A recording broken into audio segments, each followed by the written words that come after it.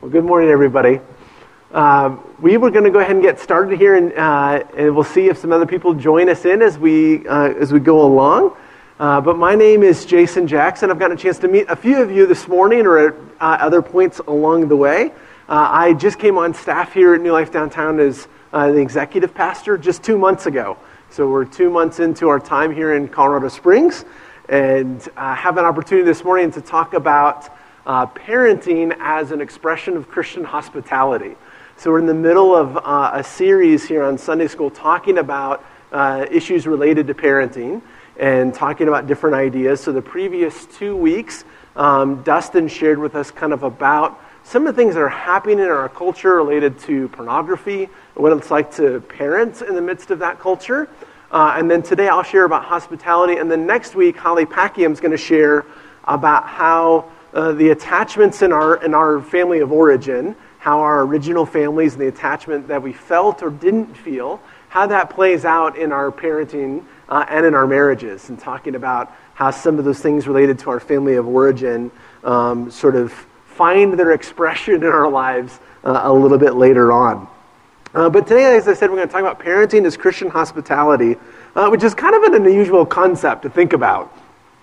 For me, I know this wasn't even a topic or something I thought about until the fall of 2008. So in fall of 2008, I was in Wilmore, Kentucky at Asbury Theological Seminary, and I was actually taking a class called The Ethics of Hospitality.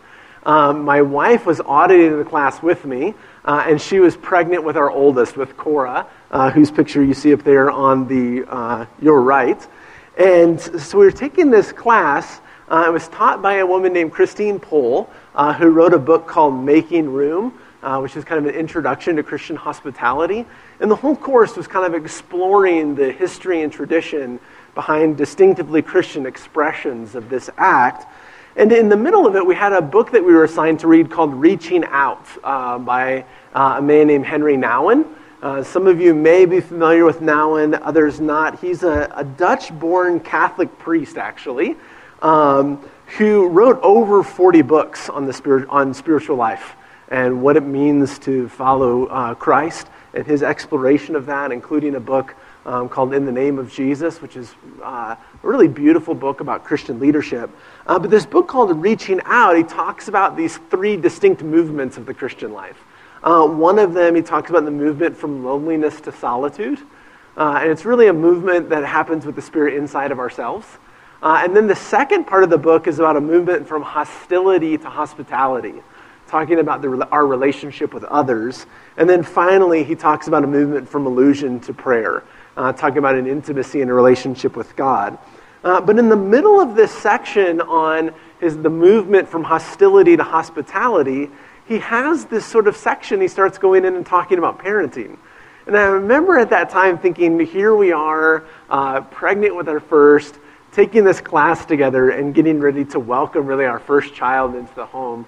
And those words just sort of resonated with me in that particular season. And he says this kind of in the middle of what he was talking about there. And he says, it may sound strange to speak of the relationship between parents and children in terms of hospitality, but it belongs to the center of the Christian message that children are not properties to own and rule over, but gifts to cherish and care for.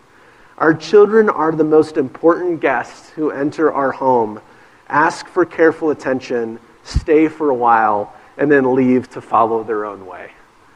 And he continues on in a number of different things that he says there, but the words resonated with the way of saying, what would it look like to kind of think about parenting according to the categories and traditions provided for us by this rich history of Christian hospitality?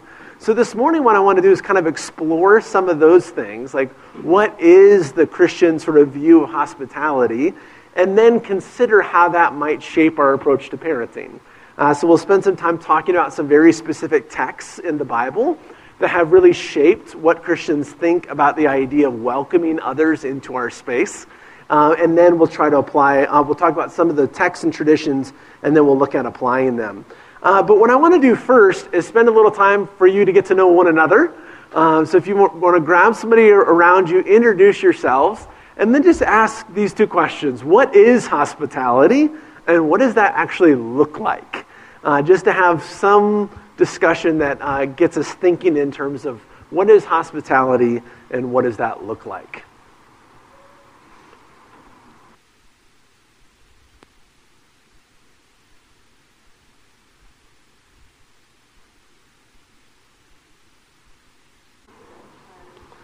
All right, what were some of the things that you guys talked about around in your groups as far as what hospitality is and what hospitality looks like?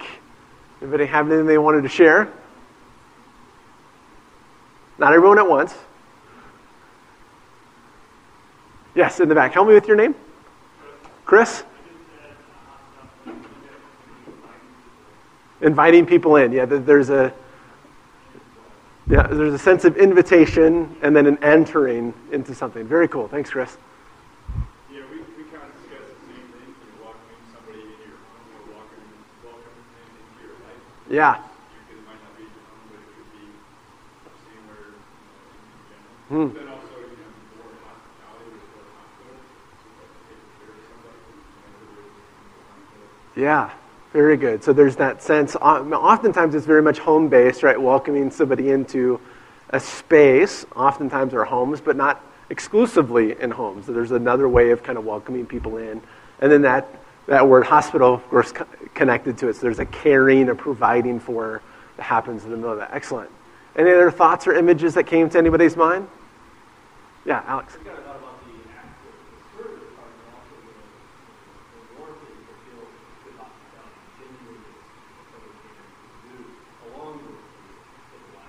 Yeah, there's a real sense of, there's a feeling or emotion that comes along with hospitality. When you experience like profound welcome, you sort of feel it in your bones. There's a sense of safety and comfort and warmth and images that come along with that. Did anybody talk about food? At least we did. For me, it's hard to think about hospitality without thinking about food. In some capacity, that there's oftentimes meals involved with the expression of hospitality. So when we think about the scriptures, and there is some very profound kinds of images of hospitality that we find throughout the Bible. Probably most clearly we find it really actually at the very beginning.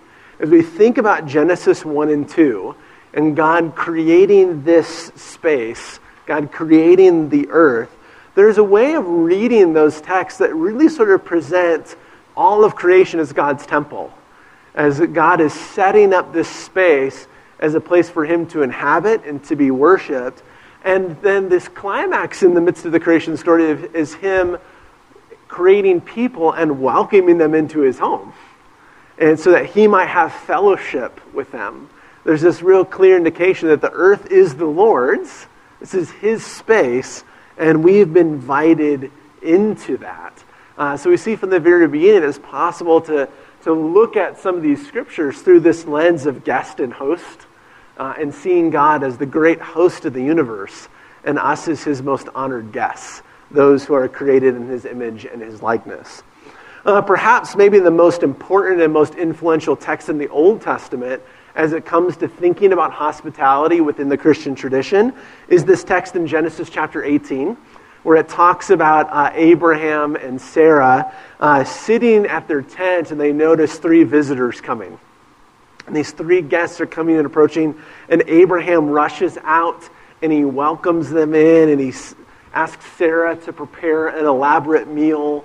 And there's this entire interchange of these three strangers coming to Abraham and Sarah. And as the story continues, we recognize that as the story unfolds, that one of them is actually identified as Yahweh himself, and the other two are identified as his messengers.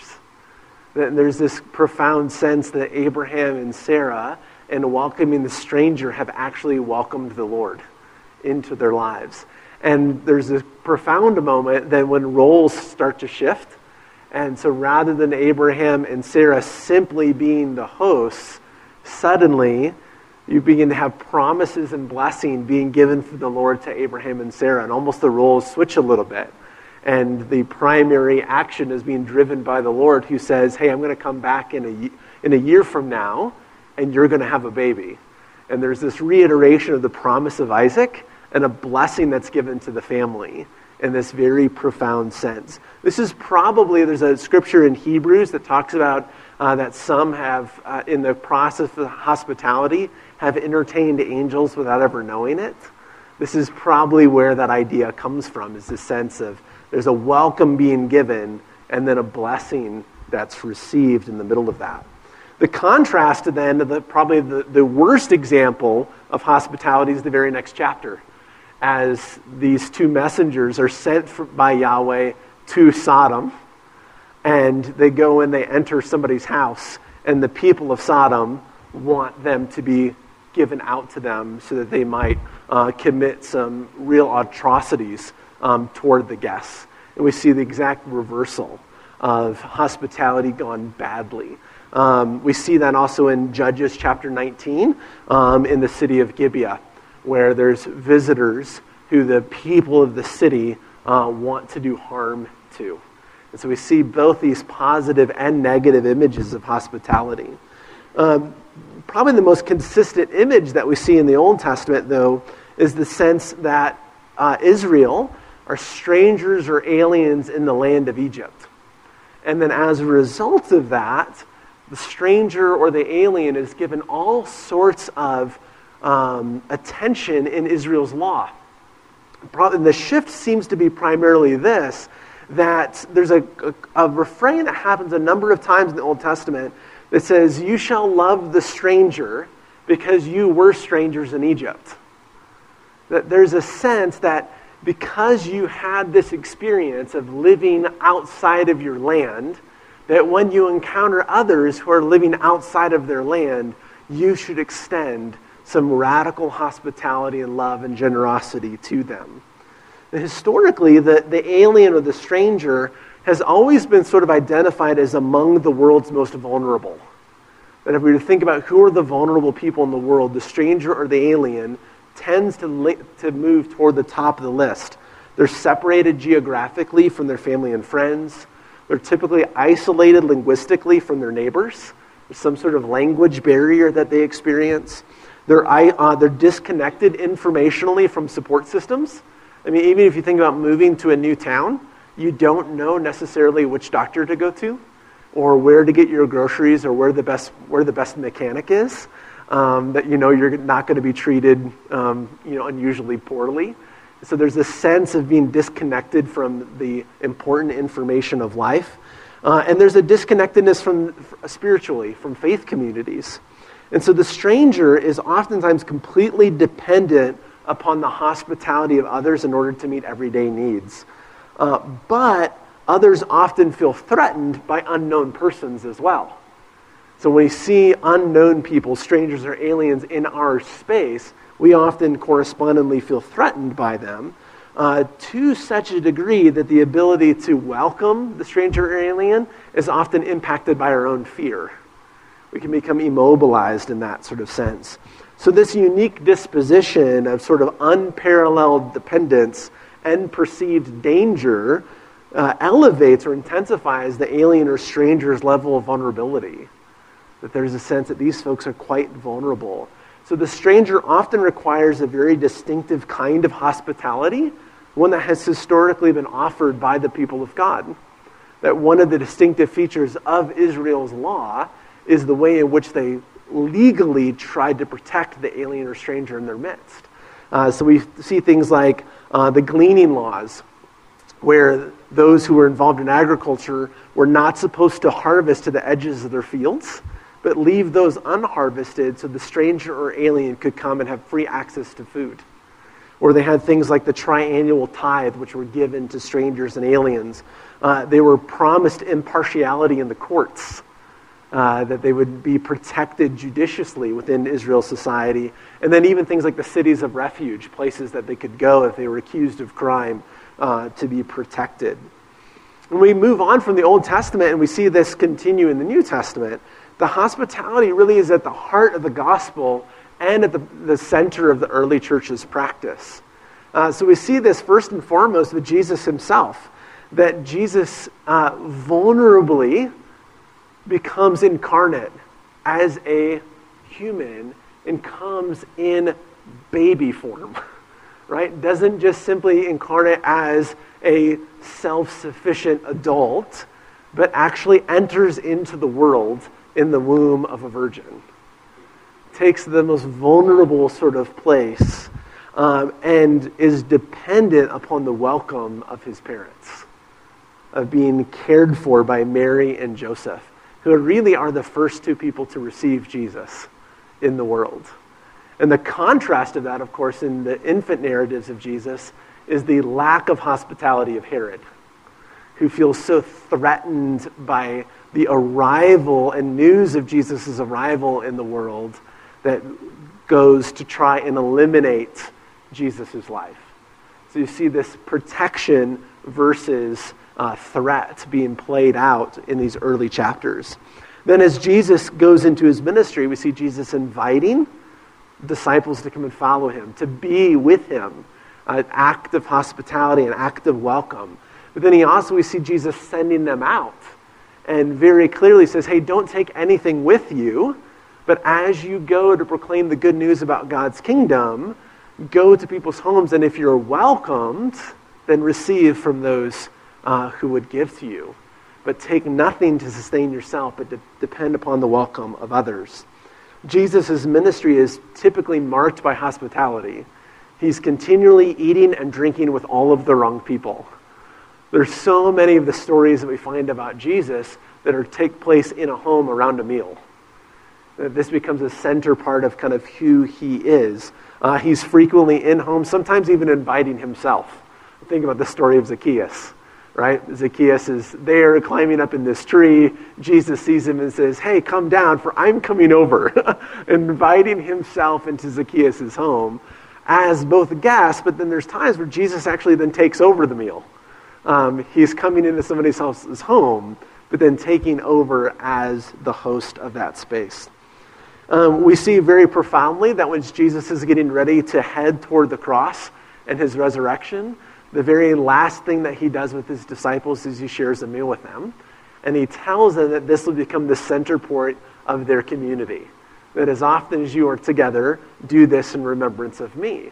That of all the things that Jesus could have set up for his disciples to do in light of his death and resurrection, he primarily gives them a meal and says that this is going to be the center of community life, is the coming together to a table, which gives us really a paradigm of what welcome should look like, of how it is that God has welcomed us into his family through the person of Jesus, and therefore then how we welcome one another just as Christ has welcomed us. And then as we continue on in the story, we look in the book of Acts and elsewhere, for the early church, their primary meeting was a home-based fellowship. That the early church grew in the context of homes, as people were inviting one another in and sharing meals together. As the apostles and prophets went out to spread the good news of the gospel, they were dependent upon the welcome of others into their homes and into their fellowships. We see that the meal became an absolutely important part of the early church's life together.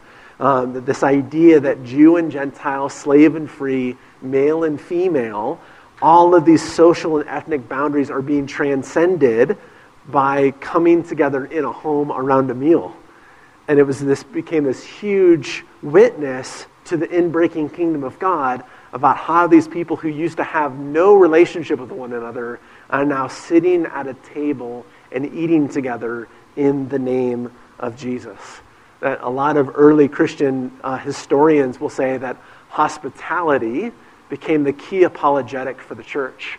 That the true witness that something had drastically changed in and through Jesus was the way in which people expressed their reconciliation with God by reconciling with one another around a table or around a meal.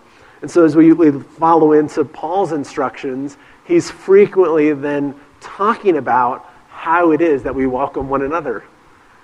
He says in Romans chapter 15, welcome one another then just as Christ has welcomed you. That there's a very profound sense in the Christian tradition that Jesus has welcomed us, therefore we welcome one another. this becomes a rhythm for our life together as the people of God. So let's take a moment. I know there's a lot of text right there, but as you think about those stories and those pictures, I forgot one thing. I missed one really big one. I need to go back. I forgot about Jesus' teachings. This is profoundly part of Jesus' teaching as well, in the same way that Genesis 18 is probably the most important passage in the Christian tradition about hospitality in the Old Testament. In the New Testament, the most important one is probably Matthew 25, where Jesus is teaching his disciples, and he talks to them about, this is the parable of the sheep and the goats. And he says in that I was a stranger and you welcomed me. The church began to embrace this idea that in welcoming the stranger, we actually welcome Jesus. That there's an encounter that happens in welcoming the stranger. We see that connection as well. All right, so what stood out to you? What observations would you make from things that you saw there? Anything that surprised you or stood out? Yeah, help me with your name again. Randy? All right, Jason, good to meet you, Randy. The thing when you were saying about Lot and really weird feeling there. Yeah. The city was super unhospitable, but Lot was almost hospitable to the point where he was like, these are my guests, you can't have none, but I'll send out my daughter. Like, that's, the point where Yes. Yeah. And then it's the strangers that actually rescue him and rescue his daughter in the middle of that. Yeah, but it's one of those stories you go, ugh. Yeah. Yeah, but Lot himself was. Yeah, that's a great point, Randy. Yeah. Anybody else? Yeah, help me with your name again? Dave. So mine is both an observation and a question. Yeah. You had mentioned the functional creation model. Uh-huh. About that kind of setting up the sacred space. Yes. Setting aside these different things for the benefit of the human. Mm-hmm.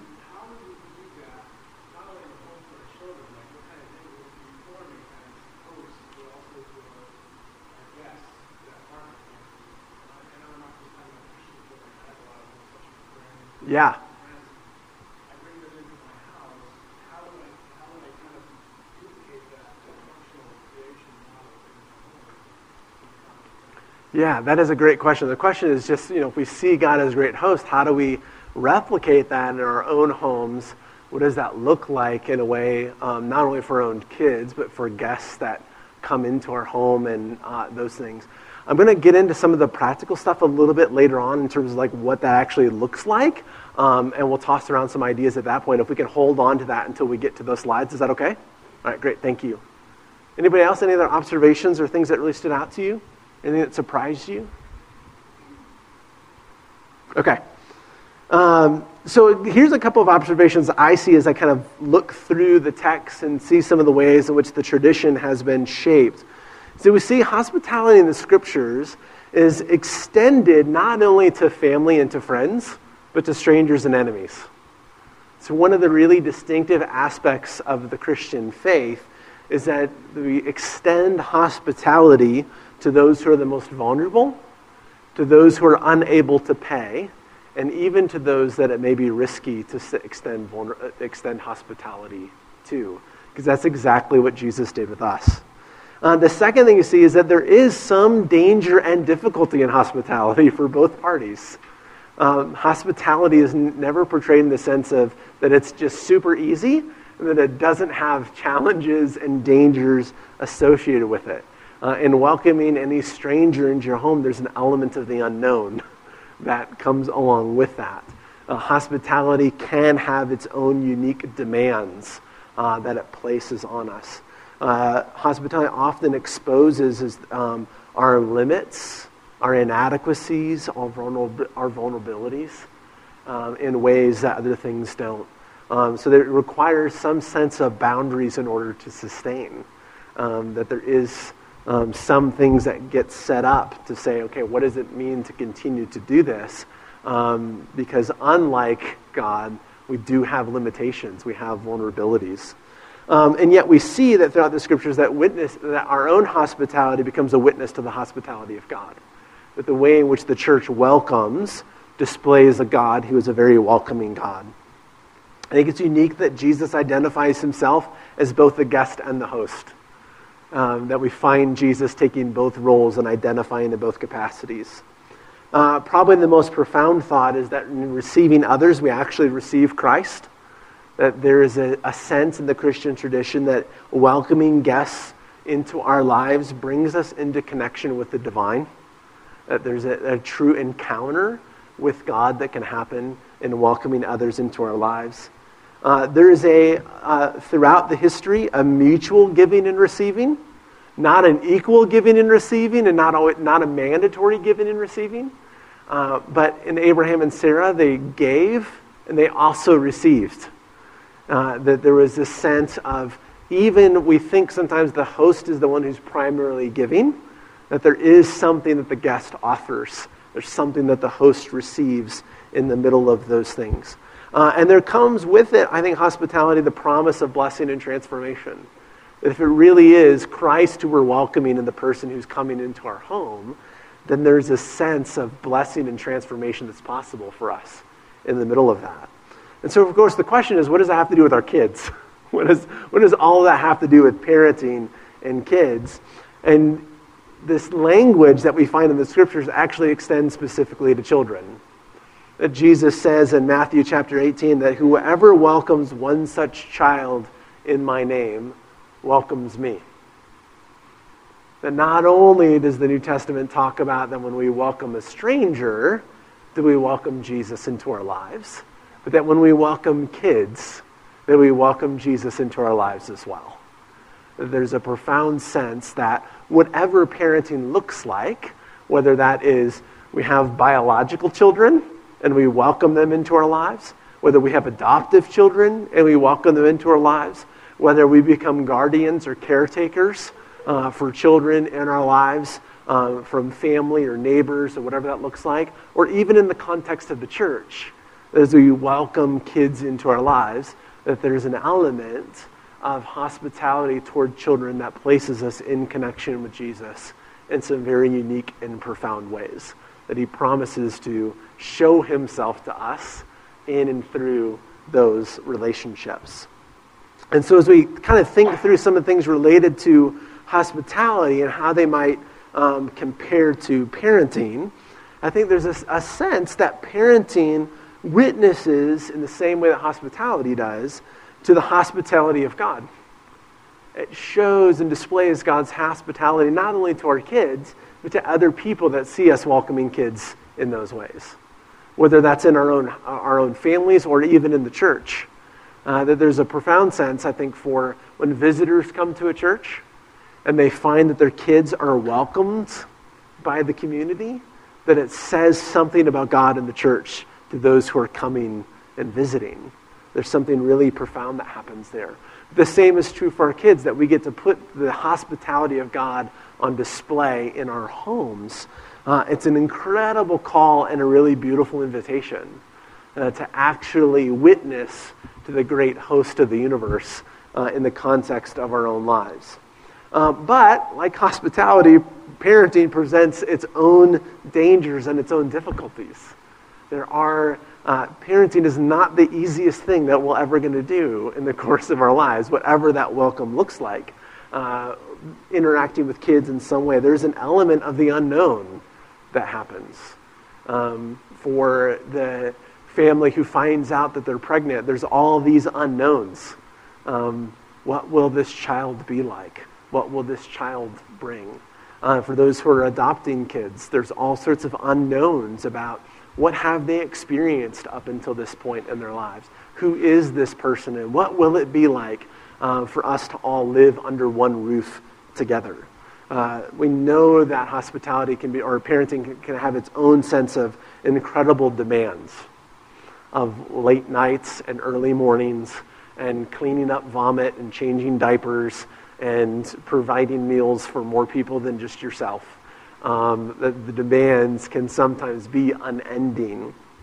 That parenting, maybe more than other things in our lives, exposes our limits and our inadequacies and makes us feel quite vulnerable.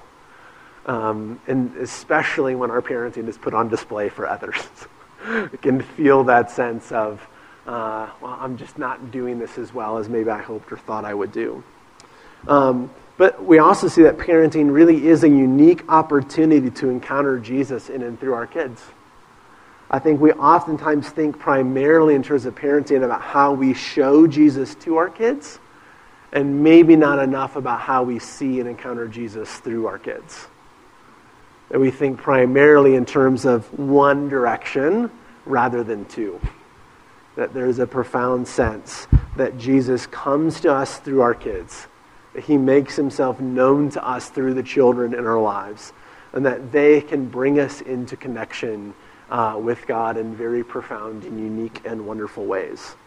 And I think when we embrace that perspective, it elevates the relationship really to a sacred level, not just simply a practical or functional sort of level, but actually a sacred level. It opens us up to receiving from them and hearing from God through them, and gives us the opportunity to see our kids as a source of life and grace and vitality, and not simply as a drain on our energy and our resources.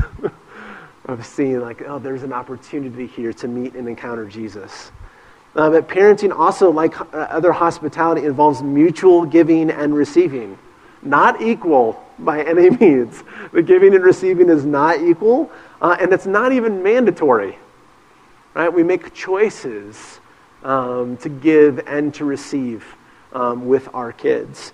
But hopefully as time goes on, the mutuality increases as our kids get older.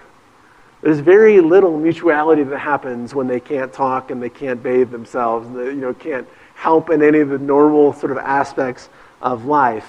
But they do come to us perhaps as the most vulnerable guests, as those who are 100% dependent upon us for everything. And yet as they grow, hopefully they grow into mutual hosts. Those who help us create places of hospitality in our home where we welcome one another. That we recognize that eventually they do leave. At various ages, depending upon your family dynamics. Most children do eventually leave and go out and create their own spaces of welcome. And we recognize in the lack of mandatoriness of it, that we're ultimately responsible for our side of the equation. That as our kids grow, they make choices in the middle of that. And we wrestle through what does it mean to welcome and continue to enter into this giving and receiving relationship with them. And I think lastly, that parenting does include this promise of blessing and transformation. That there is a profound sense that if Jesus is coming to us and making himself known to us in and through our kids, that there's a blessing that's wrapped up here, and there's an opportunity for us to be changed and shaped into the image and likeness of Jesus in very unique ways. What does it mean for myself to be transformed into God's image through this particular act? So, all of that to say, here's some thoughts about what I think this is trying to look like in Sarah's in my life. This is my wife, Sarah, by the way. And sitting next to her is my brother who's in town visiting. Hopefully we're doing an okay job hosting him over the course of the next couple days. But these are some of the ways that we personally are attempting to apply this. Certainly not arrived in any way. And there's always a trepidation that comes when you talk about parenting, because then you go and meet my kids and go, wow, that was that guy needs some more help. In those sense. But here are some of the things that we think about and talk about in some capacities, and sometimes not even real explicitly, but implicitly. And I think one, and I think, David, you were getting at this, that there's a sense that parenting at a very fundamental level involves providing a safe space for our kids. How is it that we create a safe environment? A couple of weeks ago, in our first week here, one of our children threw just a massive tantrum. Like, she was out late, she fell asleep in the car, we didn't pack the pajamas with us, so we had to, she woke up and we needed to change her clothes, and she didn't want to change her clothes, and it turned into like an hour and 15 minutes just yelling, screaming. In the middle of it, she kept yelling, "This is not a safe place for me." And there's a part of me that look back on it, and it's humorous, but there's other parts like, but that's so counter what we want to do. Like, we want to create a safe place for our kids, a place that's safe for their emotions, right? It's safe for them to be sad. It's safe for them to be angry. It's safe for them to be happy. It's safe for them to experience a sense of they've been rejected somewhere else, but this is a safe place where they can come and find welcome. It's a place that's safe for their questions as they ask questions about our lives, as they ask questions about one another, as they ask questions about God, as they ask questions about our culture and the things that are happening, that it's a place where their questions are met with respect and recognition and honor, and addressing them in ways. So hopefully it's a safe place where we encourage exploration without rejection. It's a place where maybe our kids can experiment with things and fail, and that's okay. Like, yeah, you tried it didn't go so well. Do you want to try it again? Do you not want to try it again? In a place where they can explore who it is that God made them to be and how he gifted them, and allow them to grow into those gifts without feeling the undue pressure of being able to perform in those ways that maybe aren't going to happen without lots of time and lots of practice and lots of failure. It's a place where they can learn to listen to God and discover their gifts. But it's a place then that requires that we set up certain boundaries to keep it a safe place. What does it mean for us to do that in our context? That we create a safe place that also is a welcoming place for them and for others. For us, we recognize, I think, parenting involves setting a table. That there is a profound sense that we are trying, not well, but to recover the importance of a family meal in a culture where the family meal is lost in many ways. That the table becomes a place of welcome and conversation and celebration and listening and teaching. Not primarily a place of teaching, but a place of conversation and celebration and welcome. And I can tell you, it is for us at this point, our kids are 7, 4, and 2. This is more of a struggle than it is anything else. Our table is more likely a place of whining and teasing and chomping than it is a place of conversation and celebration at this point. And yet I think the table is worth the struggle. To say we want to continue to be at the table together and learn what it means to sit down and share a meal that's more than just sharing food, but that's sharing life in a way that causes us to look one another in the eye and share about our lives together. So some of it for us is trying to do things like, hey, what was the best part of your day? What was the worst part of your day? Kinds of conversations around the table and seeing those things. I think number 3 for us is trying to figure out how do we embrace our kids as they are, as people made in the image of God, deserving of recognition and respect, and looking to say, how do we steward or shepherd who God has made them to be, rather than how do we make them to be what we want them to be. Right? There's a profound sense sometimes that some of our greatest challenges with our kids sometimes are very core to who God made them to be. And things that we would like to change or get rid of are sometimes the very things that, if they're nurtured, become very clear expressions of the beauty of God in their lives. And that requires us to be patient in the process.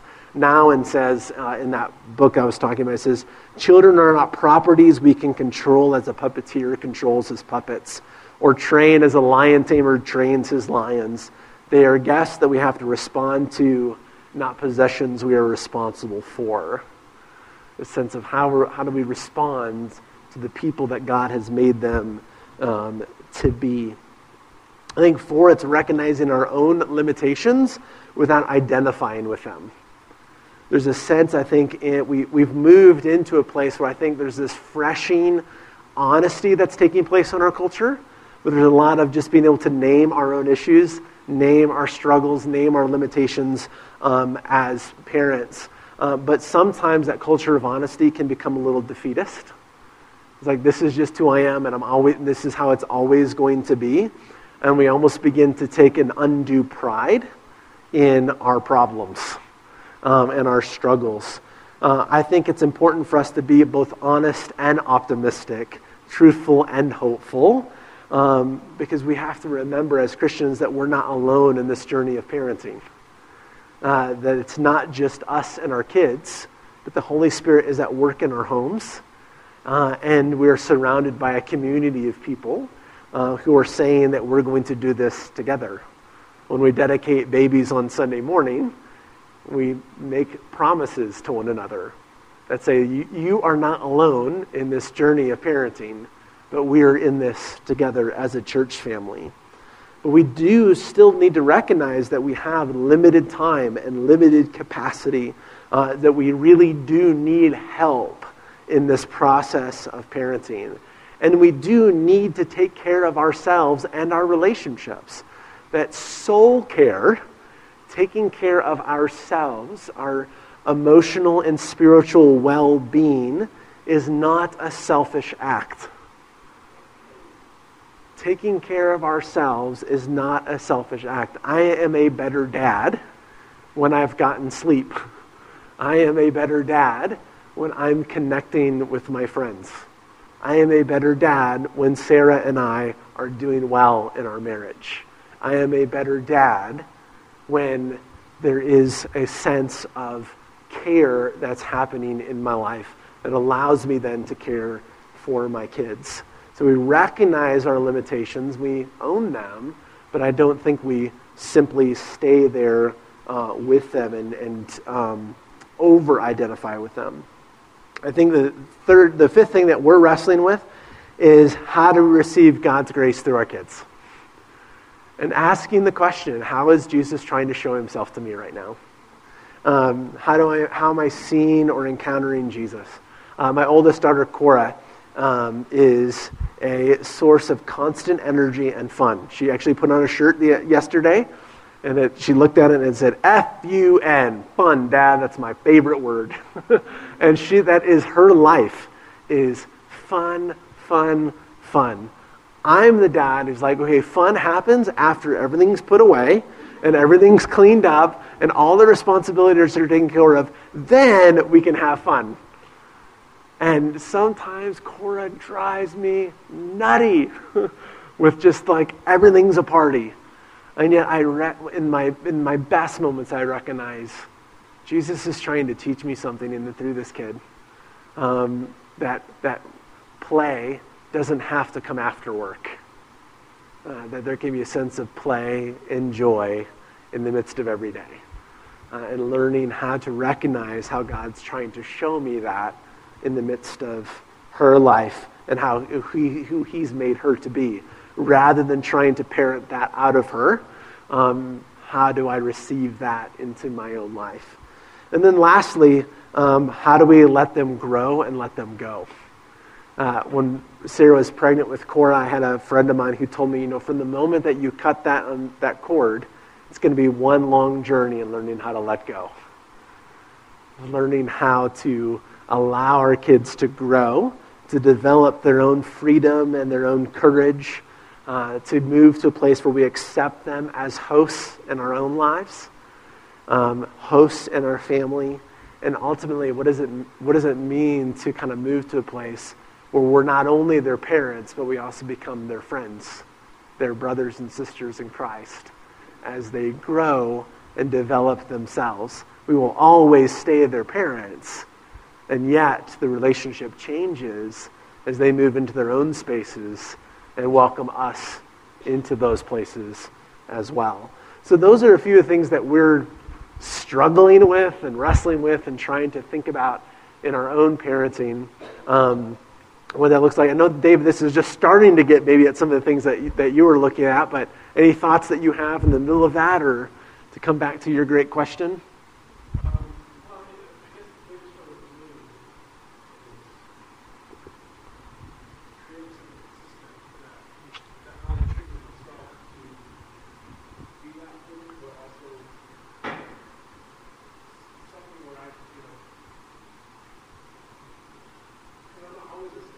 Yeah. Yeah.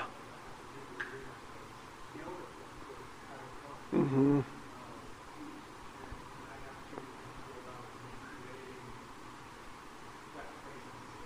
Yeah.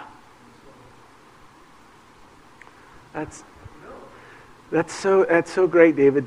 Thanks for sharing that, because I think that is part of the struggle, is that we fight to be consistent, right, and then find ourselves utterly inconsistent at times. That we long to be a safe place, and sometimes we have these moments where we look back on and say, "Wow, I was anything but safe for my child right then." I think for me, the way that's trying to express itself is we actually just finished a year of parent counseling the last year before we moved here, meeting with a counselor who specializes in kids and meeting with her every couple weeks. And in the midst of that, I found that a calling to say that I'm sorry more often, to look at my kids like after I've done something or said something I shouldn't say, to go to them and say, "I'm really sorry. I should not have lost my temper. Please forgive me." And having that conversation with our kids, I think models for them the kind of life that God invites us into, a life of repentance, but helps kind of move toward a safe place too, where we name, that was not right. That's not what you should be receiving from me. And the more we do, I think it helps us in that.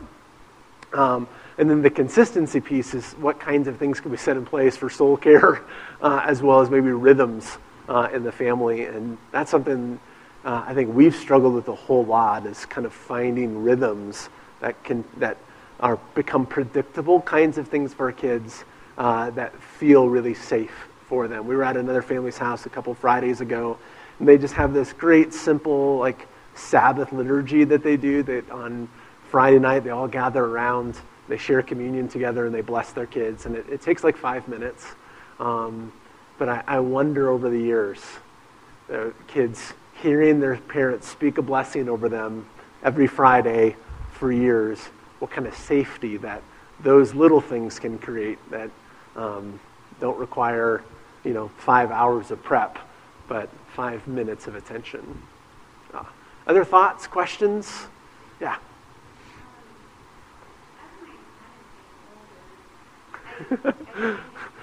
Nick's only 13, by the way. Don't think that he's older than that. I made that mistake earlier today. Harder to let go. Yeah. But more or less realizing that now I'm raising a young man. Yeah. And then I can do so much, and then the rest I give to God. Mm-hmm. Because He's not going to be perfect. He is going to make mistakes. And trust God is whatnot, and trust His help. Yeah. And I pray that He comes through His Spirit so I can go with the Lord. Let me hear Him. Yeah. Yeah, there is, I think, that profound sense that it's that of letting go is an act of trust, and knowing what does that look like, and it changes a little bit, with each passing year. 13 comes, then 14, then 16, then 18, then 21. What does that look like to let go just a little bit more, to create some more space for freedom and responsibility and courage, and yet a way that's still safe, right? Where that we don't place our kids in a situation where we've created a space for them to make a mistake that's going to cost them for the rest of their lives, but given them space to be able to explore, and some freedom and some space to fail, that where there's still a huge safety net there, right? Of saying, okay, I'm going to try this, but I'm going to be right here alongside of you and see what that looks like. Because knowing at some point they're going to be 25, 28, 30, and the ways that we can be there to then start to look a little different than when they were 2 or 4 or 6 from there. I think that makes parenting an art, right? Of a huge process of spiritual discernment. Okay, God, in this particular moment with this particular kid, how would you like me to respond? Because every kid is different and every moment is different in their lives, and trying to discern, okay, what is it, God, that you might be doing here in them and in me in this moment? Very good. Any other thoughts, questions, ideas you have? We've got another minute or two. Yeah, Sarah.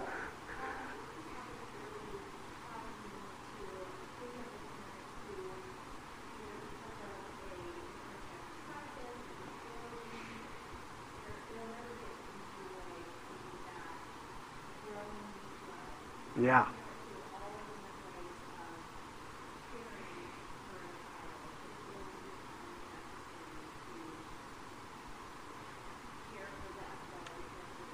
Yeah.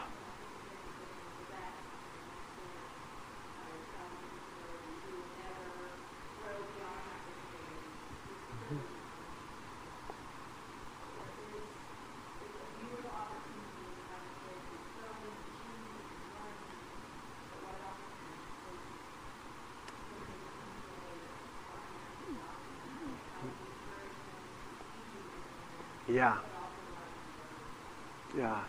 So that, which is because those of you who didn't hear, that sense of, for parents who have children with any sort of disability or challenge in a way that changes some of these dynamics, that the kind of mutuality that gets expressed sometimes maybe in a we could say like a traditional sort of parenting environment, sometimes is never fully realized or not realized at all in some of those cases, where it may have a child who requires the constant care of their parent throughout their entire lifetime, and the kind of unique challenge that is in the middle of it is you have, instead of we could say like a long-term guest is kind of a normal child who maybe is a little bit temporary because at some point they likely will move out of the house, but you have some parents who are have a child who will be with them forever, or within this lifespan of being their kind of primary caregiver. And I think what you'd said in the midst of that was it's really clearly at that point that the community becomes such an important aspect of caring not only for our own kids and welcoming our own kids, but how is it we help other parents do the same thing for their kids, especially those who may find themselves in a place that they never imagined that they would be. I think the same thing can be said for single parents who have a different kind of challenge in the midst of their own expressions of parenting to their kids than those who come from two-parent households. And what does that look like? How these dynamics become, maybe the dangers and the difficulties become increased in those kind of situations.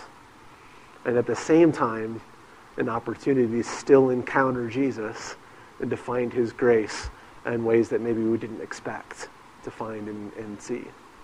As Jesus comes really in the most vulnerable in those cases. Yeah. Anybody else? New dad Jay, do you have anything to... Jay's been a dad for a few weeks.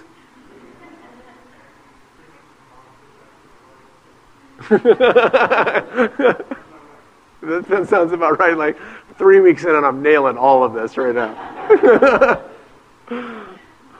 All right, well, let's pray together. Gracious Father, we recognize that you are the great host, that you have welcomed us into your family through the giving of your Son, and that we now find ourselves as your adopted sons and daughters with a place at the table of the Most High King. And we have been reconciled to you in Christ. And at the same time, you've made us ambassadors of your reconciliation. That it's then through us that you want to send us out into the world to implore others to be reconciled to you as well, to be welcomed into the family of God. And you call us to do that particularly with the kids that wind up in our homes, our children, and those that we're caring for as parents or guardians or grandparents or teachers or children's workers, whatever that happens to look like. You have encouraged us to welcome them. And then you've promised that in welcoming them, we actually welcome you. And so there's an opportunity in the midst of this welcome to encounter you in ways that change us and transform us and bless us beyond our expectation. And this is something that you alone can do. And so as we receive your welcome and as we attempt to embody your welcome as parents, we ask for your help, for your strength, for your courage, for your discernment, for all the things that we need. We're grateful for the Spirit being at work in our homes and for connecting us to other families to help us in this process. As we go from here, help us to look at our kids with a profound wonder and expectation of divine encounter. A divine encounter with you through them. We love you and thank you in Jesus' name. Amen. All right, thank you, everybody. I'm going to hang around for a little while if you want to talk some more. And then we will be back next week as Holly talks about how our early families, our families of origin and the attachments that we had or didn't have with them impact our marriages and our relationships with our kids. Have a good day.